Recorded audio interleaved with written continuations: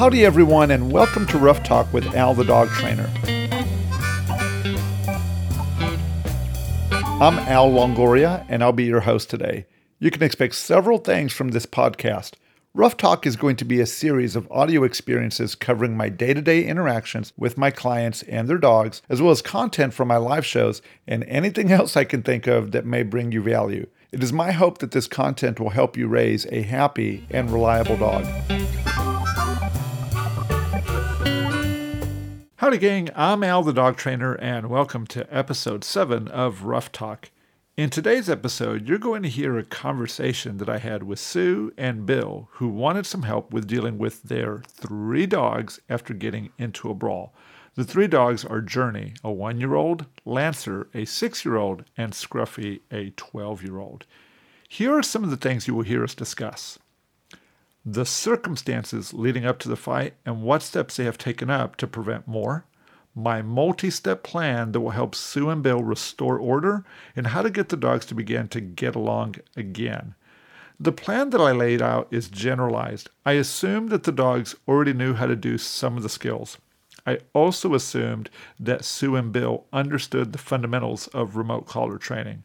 So with that out of the way, here is that conversation.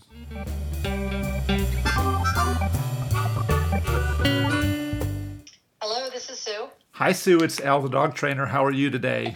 I'm well, thanks. How are you? Oh, I'm doing really well. Just busy day, but I figured it would be a good time to talk to you. Well, thank you. I appreciate it. My husband Bill is joining us. Whatever, Bill. This is Al. Hey, Al. Hi Bill. I'm really well, man. How are you doing today? Great. Thank you for calling. Yeah. Hey. Thank you so much for squeezing us in today. I really wanted Bill to be a part of this, so that we're sure that we're both on the same page. Yeah, I'd really love to help in any way that I can. Okay, well, I sent you the 3. We have 3 dogs. Okay. The oldest of which is he was a rescue Pomeranian Poodle mix. He's the little white scruffy dog that I sent you the picture of. Oh, yeah, that's right. Yeah, he's rather frail. He's had multiple bladder surgeries in the past, 7 or 8 years, and he's riddled with arthritis. And if you'll notice in the picture that I sent you, his one paw is pretty much always off the ground. That is pretty gnarled up with arthritis, man. And he pretty much just hobbles around. Okay. The second dog that we have is an Australian Shepherd, and he is 6. He's somewhat of a bully, and he's definitely the alpha dog in our family. Yeah, he's a big guy.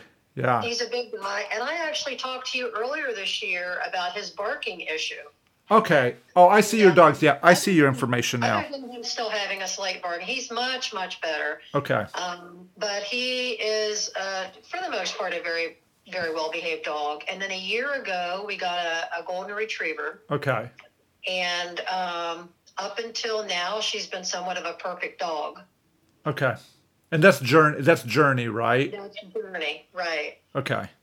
And so we've always been a multiple dog household. I guess I'll start with that. We're not new to dogs. Okay. And we were getting ready to go on vacation about a month ago. And typically when I do the dog's feet, trim their nails, sometimes I'll use the clipper, sometimes I use a Dremel. Okay. And I will use a clipper for the hair in between their pads. Okay. And so because my daughter was taking care of the dogs while we were gone, I wanted to make sure that they were all cleaned up in the feet so they wouldn't be dragging stuff in the house while we were gone. Okay. Typically, I will do the dogs separately. And I started to do Lancer because he was really furry. He's an Aussie. Yeah. And the dogs know when I'm doing this, I always have a treat available. And so they vie for attention because they want to get in and get their feet done so they can get a treat. Okay. First of all, I was using a new high-value treat that happened to be given to me by a friend. I had never used this treat before. Typically, I just use kibble for the most part. So I was trimming up Lancer's feet. All 3 dogs were out, as they often are. Each one of them, I did each one of their feet one by one. Everything was fine. I still had 3 treats left over I put Lancer in a sit-stay position. I had Journey do a little trick that I had taught her, and I had asked. So I did Lancer first, and I did Journey. And then the only trick that Scruffy does anymore, he kind of stands up on his feet and does a little dance. And so I asked him to dance. As soon as I asked him to dance and I reached down to give him the treat, Journey jumped up, came over, grabbed a hold of him, and began to try to kill him. I see. Lancer got up from his sit-stay position. He came over and joined in on it. The rest of my family members came running in. We were able to separate them, and Scruffy had to have multiple staples. He had puncture wounds, quite many places over his body. Jesus. He was, he survived fine. They really did. It was mostly skin that they got. They really didn't get into the meat. For the most part. But nonetheless, there's no question in our minds whatsoever that they were trying to kill him. Yeah, that, man, well, for sure. It seems that's a pretty hairy situation, man. So, what do you think actually happened? Like, what's your read on why they all of a sudden decided to do that? Or are you just really kind of unsure what caused that? Well, typically, I'm not doing anything with food around multiple dogs. Typically, they're separated. I never had a reason. When I've given them treats before, and I will kind of, and I've never had an issue. I think one of the reasons was this was a super high value treat. It was some kind of a box. A friend of mine her dog passed away, and she gave me all her treats, and it was like it's almost like beef jerky. Okay. It's something I've never given before, and the only thing that I can figure out is that she wanted it. She's never given me any indication. She's never snarled, never growled, never done anything at all. The trimming was over, so we were done with the feet, and I just decided, I had some treats left, so I said, let's just let them do some little tricks here with it. Okay. And so when we came back, I sort of went on a mission to try to see what I could find. I went to the Leerburg site and ordered a muzzle and a dominant dog collar. Okay. Which I haven't used yet because I don't really know what I'm doing. Yeah. No, I see that.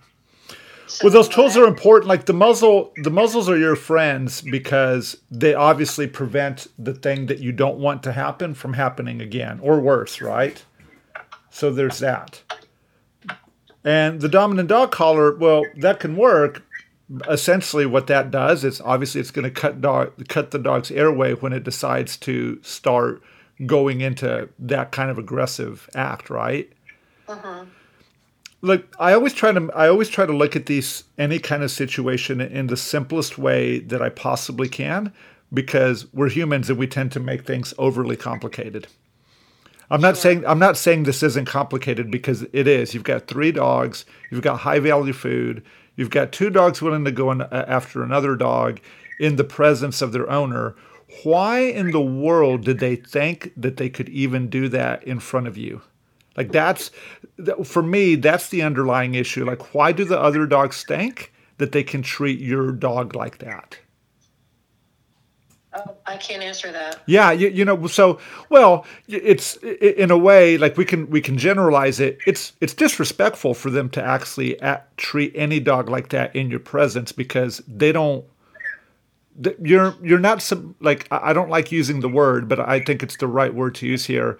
They're not fearful of the consequences of what would happen if they were to mess with your dog. Does that make sense? It does, yeah. Yeah, and I don't mean fear like they're like that the dogs are living in fear, but they understand that you're interacting with your dog and they're to stay away from you at that moment, because if they were to do what they did, they wouldn't like what happened next. And that doesn't mean that you would go about hurting the dogs or anything like that. On the contrary, it just means that there's some rules in the house that if they're not obeyed, that there's a consequence that's specific to that dog, that they understand that that they're going to get in trouble. The way that I generally fix this kind of issue with dogs is I start with low-level remote collar training and place training. Are you familiar with are you familiar with place training, and are you familiar with remote collars? I am. So do you already have any remote collars? I do. Okay, what brand do you have? It is Is it the Mini Educator? It's the Einstein Infinity. Okay, great. Yeah, great. So, you don't happen to have it, well, it doesn't matter which model that you have.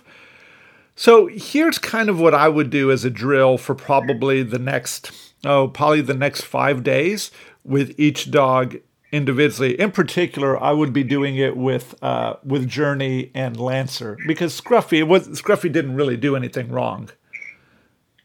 Right. So, but I would probably start with Journey. And Journey is, she's 1. That's a puppy. Jesus, man. What the heck was that puppy thinking? So, yeah, what in the world was she thinking that she could actually treat Scruffy that way? So what I would do is I would use my training leash. You could use the dominant dog collar, but you would use it in a very gentle way.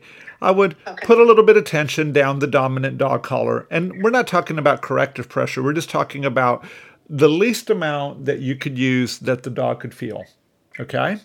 And then you would put her onto her place, and then when she got onto her place, you would relax any of the pressure that's on the line, and you would begin to tell Journey what a good girl she is for doing that. Does that make sense? Yeah. So a little bit of pressure. You'd get Journey onto the bed. You could say, go to your bed, or whatever your command is. When she gets on there, relieve all the pressure, the gentle guiding pressure, tell her what a good girl she is, and then begin to reinforce her with her kibble, and petting, and praise. Okay.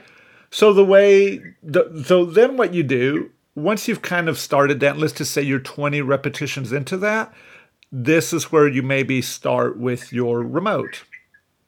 Okay? So with your remote, what you're looking for is the lowest number that the dog can actually feel. Do you know how to determine that? I do. Okay. So that's called the dog's working level. So I would be in continuous mode on the black button on your remote. I would press the black button. I would be maybe 4 to 5 steps away from the bed, and I would give the verbal cue. If the dog showed any confusion, like any hesitation to start getting onto the bed, I would then use my training collar. Well, I'm talking about, slip leash or dominant dog collar, and then get the dog onto the bed. The moment she gets on the bed, I would relax the remote collar pressure and the dominant dog collar pressure, and then I would subsequently reward. Right. Okay. One thing that I've seen with folks that I've coached this way is that you guys don't make a big enough reward when you do that. Y'all are like in a rush to get the repetitions. And even though that's important, I don't want you to rush the part where you actually show the dog that you really appreciate them, doing what they did. Okay. Now, when I'm doing this training, I'm assuming that Lancer is in his kennel or somewhere in a different room? Yeah, this is just for an introduction, because what you're going to have to do is you're going to have to take this information and then generalize it to the next time that you're going to work 2 dogs with high value food. Okay. Because what I want you to do then, there's another step, but I'll go ahead and give you this one as I'm thinking about it. As you'll put Journey onto her bed using the remote collar, and you'll have a leash on her. And you'll probably want to have your husband there with you, okay? And he can just be loosely holding on to Journey's leash, and he could have the remote collar, or you can. But whoever's handling Journey, needs to have the leash and the remote collar in hand. Okay. So then you're going to play. You're going to begin to interact with Scruffy. You're going to interact with Scruffy. And if in any way Journey decides to step off the bed, now you're going to use the remote collar, and either human or both humans can say, go back to your bed, in conjunction with the button on the remote. Still at the low level? Maybe. This is where it's so useful to have me there, because sometimes it's yes and sometimes it's no. But I kind of feel at that point, let's say that you're 100 repetitions into that protocol, it would not be the low level. I would probably, as a guess, double the dog's working level, okay? But I'd still have the leash. So if she comes off, which you kind of want the dog to do, because you need them to make the mistake. And remember, we're skipping step 2. This is step 3. Okay. So if she comes off, I would press the button and it would probably be at a higher level. And then I would say, get back on. And then when the dog got back on, I would release it, but there would be no rewards anywhere near that. And then I would really pay attention and be like, did that work? Did she be like, oh, I feel that and I don't want that to happen. And then she gets back on and it turns off. Because if you do, now you're creating avoidance, towards the thing that you want the dog to learn, right? Okay. So, question for you. At this point, we have not had the dog, maybe 1.5 times, I guess. Journey has been near Scruffy by mistake, and she snarled at her both times, and one time she lunged at her. Lunged at him. Him, I'm sorry. Oh, Scruffy. Okay, yeah. So Journey's... Other than that, we have been rotating them in and out. So they have not had any interactions with, other than Journey, I have moved Scruffy's kennel like 3 inches away from Journey's. Okay. They are now side by side. I don't know if that's a mistake or not, but I have moved her kennel beside Journey, so they're both side by side. I am feeding them both in their crate now, side by side. Okay. And other than that, we are rotating them in and out. So when Journey is out, Scruffy's up. Well, both of the dogs we're keeping. Scruffy is at this point, he's traumatized. Well, yeah. He just dogs, he shakes. He doesn't want to come in a room if they're there. And so we keep them completely isolated because we haven't known how to approach this. Well, yeah, but think of it like if you had unruly kids and you were trying to calm them down, you wouldn't necessarily send them to different rooms, even though that's kind of like what you're doing right now. You would teach them how to be in the room with the adults. And you would make them sit down, and some of that would be like when they got it right. Wouldn't you tell the kids like, "Hey, you're behaving a lot better"? But then if they started to act dumb, then you would end up, the natural parenting instinct would come out and you'd be like, "Hey, like you're going to get in trouble. You're going to lose. You're not going to get to go to that birthday party or get that video game or otherwise." Okay. You just have to use whatever form of discipline actually ends up working for that particular individual, right? Right. So, like with the dog, that's why I like the remote, because the chance of actually creating an injury with a remote collar, in my opinion, is non-existent. Because it can't, you're not choking the dog. There's no pinch on there. But it is uncomfortable, but there's none of the risks of actually becoming injured. However, dogs do not tolerate higher levels of remote collar, and it gets them to avoid doing things that we need them to stop. Okay. Because I've seen dogs that are maybe going after humans and other dogs, and people are using, their choke chains and pinch collars and dominant dog collars, and dogs will be like, I don't care about those corrections. I'm going to do it anyway. Okay. And I'm not saying that's your dog's, but that's why I opt for the remote, because the remote, it's going to sound funny, but is a gentler way of administering the correction, because we don't have to be as concerned about the potential for physical injury to the animal, which nobody wants that. Sure. So now when we have her in her place and she comes off the place, where are we having Scruffy at this point? Obviously we're going to put her on her place with the remote. That's a new thing. Right now I'm just telling her place. And if she gets off, I lead her back to it. She's actually doing pretty well with it. So when we have Scruffy there, Scruffy typically will just sit in a chair in our living room. And her place is anywhere we put we have a carpet square, and that's where we make her place be. I do have a raised bed. Is that better to use? It's better for the dogs that you need to set clear boundaries for.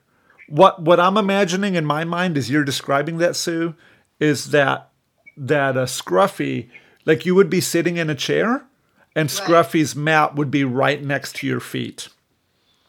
And Journey would be 6 to 8 feet away. And maybe your husband's in a chair, but he's got the line tethered to him, so that way when Journey decides to come off, he can physically put her back and use the remote collar. Okay. But yeah, because like you need to have them both in the same room, because what actually does need to happen is that both the dogs need to be in the room and in control of themselves and getting rewarded. Okay. But we also, I would want Journey and Lancer to both understand that if we put you on a play stay and you decide to come off, there's a very real consequence for doing what you think you're going to do. Okay. Does that make sense? Yeah, perfect sense. Bill shaking. Yeah. Yeah, because then, like, once they understand respect to the humans, because we wield this power, then we can get on the process of actually rewarding the dogs and fixing this issue. But you want the dogs to understand you will avoid going after my dog, because there's a very real consequence for you, and here's what it is. Okay. And I actually thought about that same thing. I was want to pull Journey off that night, and I'm sitting here thinking, with Sue in there, my grandson in there, me not far away, why in the world would she take that risk? I just wonder, up at this point, if we should have been a little harsher with corrections. Well, I don't know that you need to be harsher, but like in the day-to-day, like, because I heard Sue say this a moment ago, you guys have been doing a lot of place or go to your bed, but without associating it to leash or e-collar pressure, even if it's just the minimal amount. True. Yep, like, that's true. I just think you need to put those two things together, because what's been my experience is, as you put those two things together, you take the power of the pressure and associate it to your voice. And the dog understands that there's something commanding about it. Okay. It's not about being tyrannical or being harsh. It's about saying you have to actually respect humans, because even though we're going to reward you really well, you actually have to do what we tell you to do, and you must also respect my other dogs. Okay. Because then, like, what poor Scruffy is going to stop shaking when she believes that you guys will actually defend her and that the dogs actually aren't going to come. Because right now she may have believed that you guys were the strongest, but then when she saw that the other dogs didn't respect you enough, then there was a problem in the hierarchy, and the dog's like, oh, this is not what I thought it was. So now the dog's nervous because it's trying to figure out, how do I become powerful enough to stop those two dogs? And it's a problem that the dog can't solve.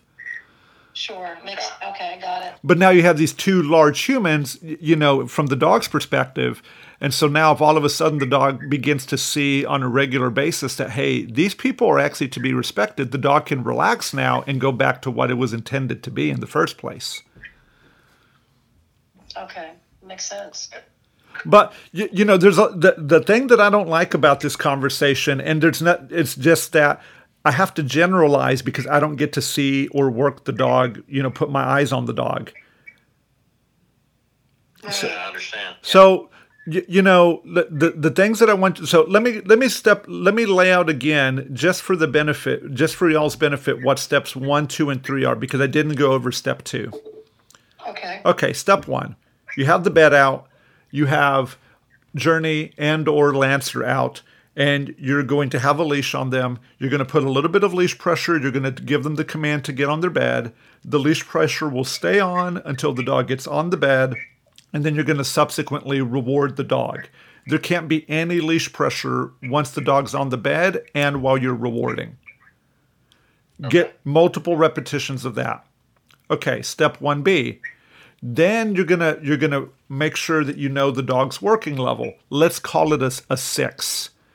So you're going to press and hold the black button, which is going to stimulate the dog at level 6 on your remote collar. Then You're going to give the verbal cue, go to your bed. The dog gets on.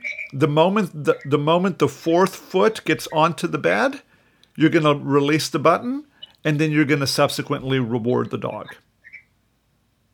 Okay, so that's step one.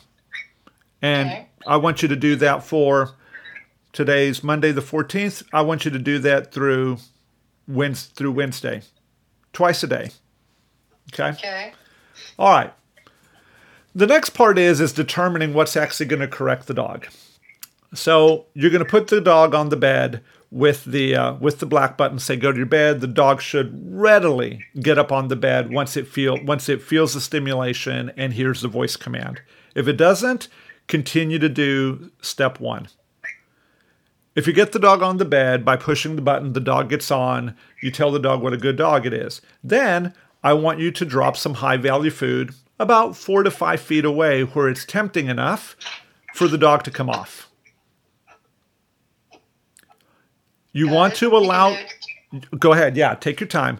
You want to allow the dog to come off, but you have to prevent the dog from getting to the reward. Do not tell the dog to stay. Allow the dog to come off. Do not call the dog off. Just let the presence of the food tempt the dog to come off. When the dog steps off, now you need to administer a correction. It's a little bit of a guesswork. Let's say that you used a level 7 for the working level. Why not start with the 14 to correct the dog? So the dog's on the bed, sees the food, and then the moment that the dog's paw comes off the bed and onto the floor, you turn the button on. And you immediately say, go to your bed. If the level is correct, the dog will retract its foot, put it back on the bed, and then you'll turn the remote off. If the level is wrong, the dog may continue to move forward to get the food. Do not allow the dog to get the food. Okay. Use your leash to put the dog back. If you get the number wrong, and it's possible because you have to determine what it is, I want you to raise it up 4 levels at a time.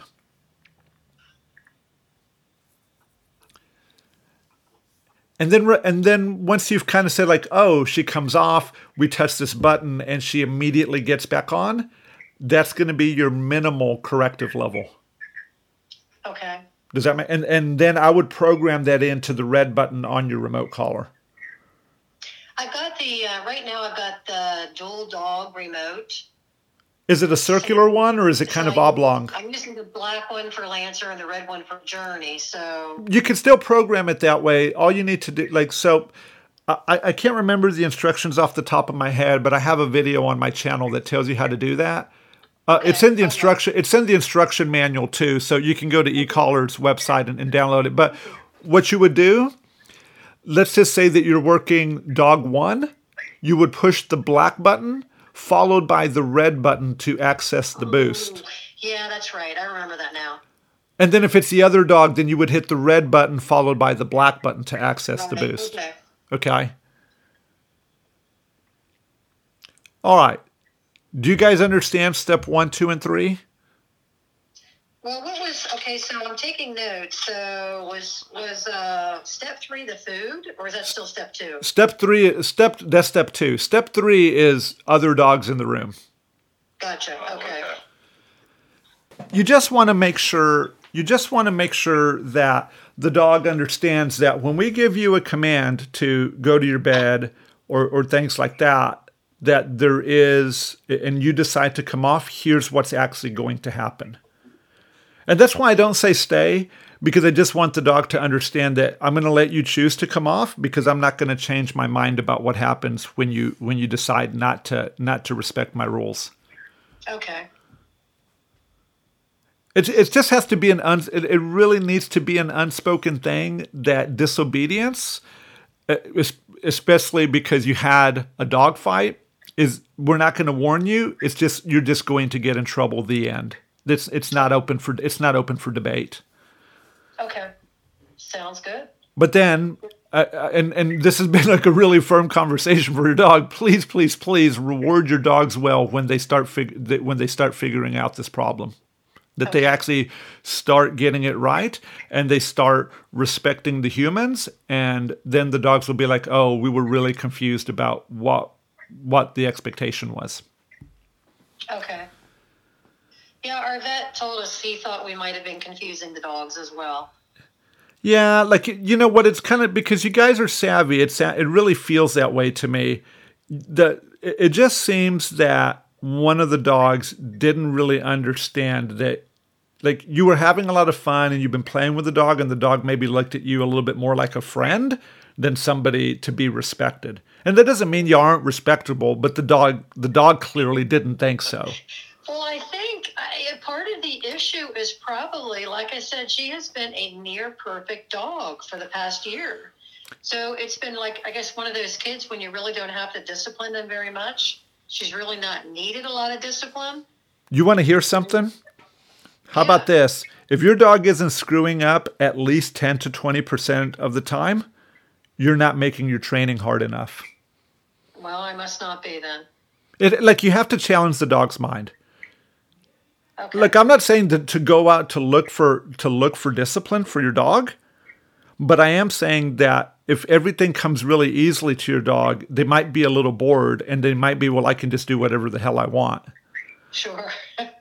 It's like the smart kid in elementary school that gets up on a desk and jumps around and does whatever he or she wants, I guess. Yeah, because they said I'm smarter than everybody, and the adults really can't do anything. Well, the thing here, Sue, is that, you know, you guys are gonna let Journey and Lancer understand that that's not acceptable.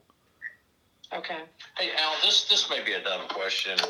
Sue has far more insight than I do on this kind of training. Just out of curiosity, when we're giving the treats and we have, just say, Journey's in the room and we're offering her that treat for doing what she's supposed to do, Scruffy's in the room, does Scruffy get a treat also? Well, you know, I always look at it like a meritocracy. Why should they get a treat? Like, what did they do that's worthy of it, or is it just entitlement? Yeah, now, that would be. But hold on. But Scruffy is a 12-year-old dog. That dog should be a billionaire at this point. Okay, so do you see what I'm saying? Yes. Like, Scruffy shouldn't be a pauper. Scruffy's rich, the richest dog, because, like, you're the best at everything that you do. And I'm being a little idealistic, but the dog has a retirement package. That's not entitlement. You worked for that. Journey, on the other hand, who the hell are you? Yeah. And that's I do look at it that way. Well, yeah, we've had differences of opinion about that, because every time I give Journey a treat, he feels like I should be giving Scruffy something. And, well, I think you should, but you should make the dog work for it. Okay. Look, I think that, you know, because if you start entitling the dog, you're not working their mind.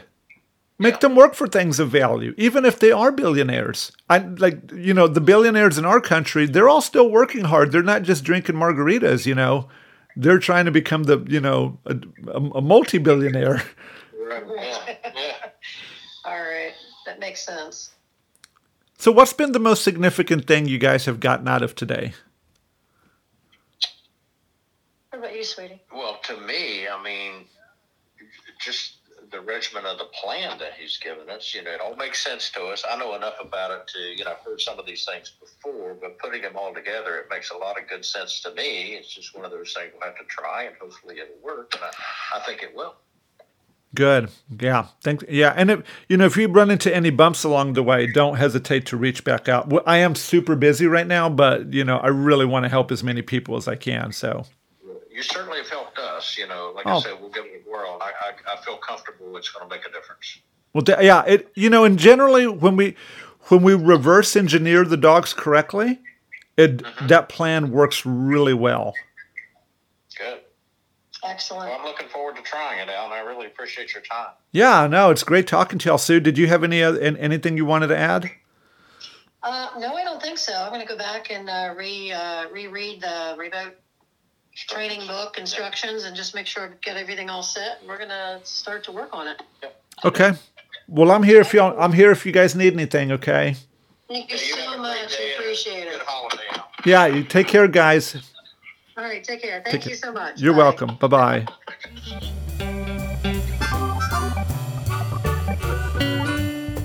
Okay, gang. I sure hope you all found that useful. Before we get out of here, I just want to remind you all about my tip line. It's the place that you can connect with me directly and get the answers to your dog training questions. And here's the great news. It's 100% free. So text me. Here is that number, 832-734-5189. Again, that's 832-734-5189. Well, thanks so much for listening. I'll be back soon. Happy training.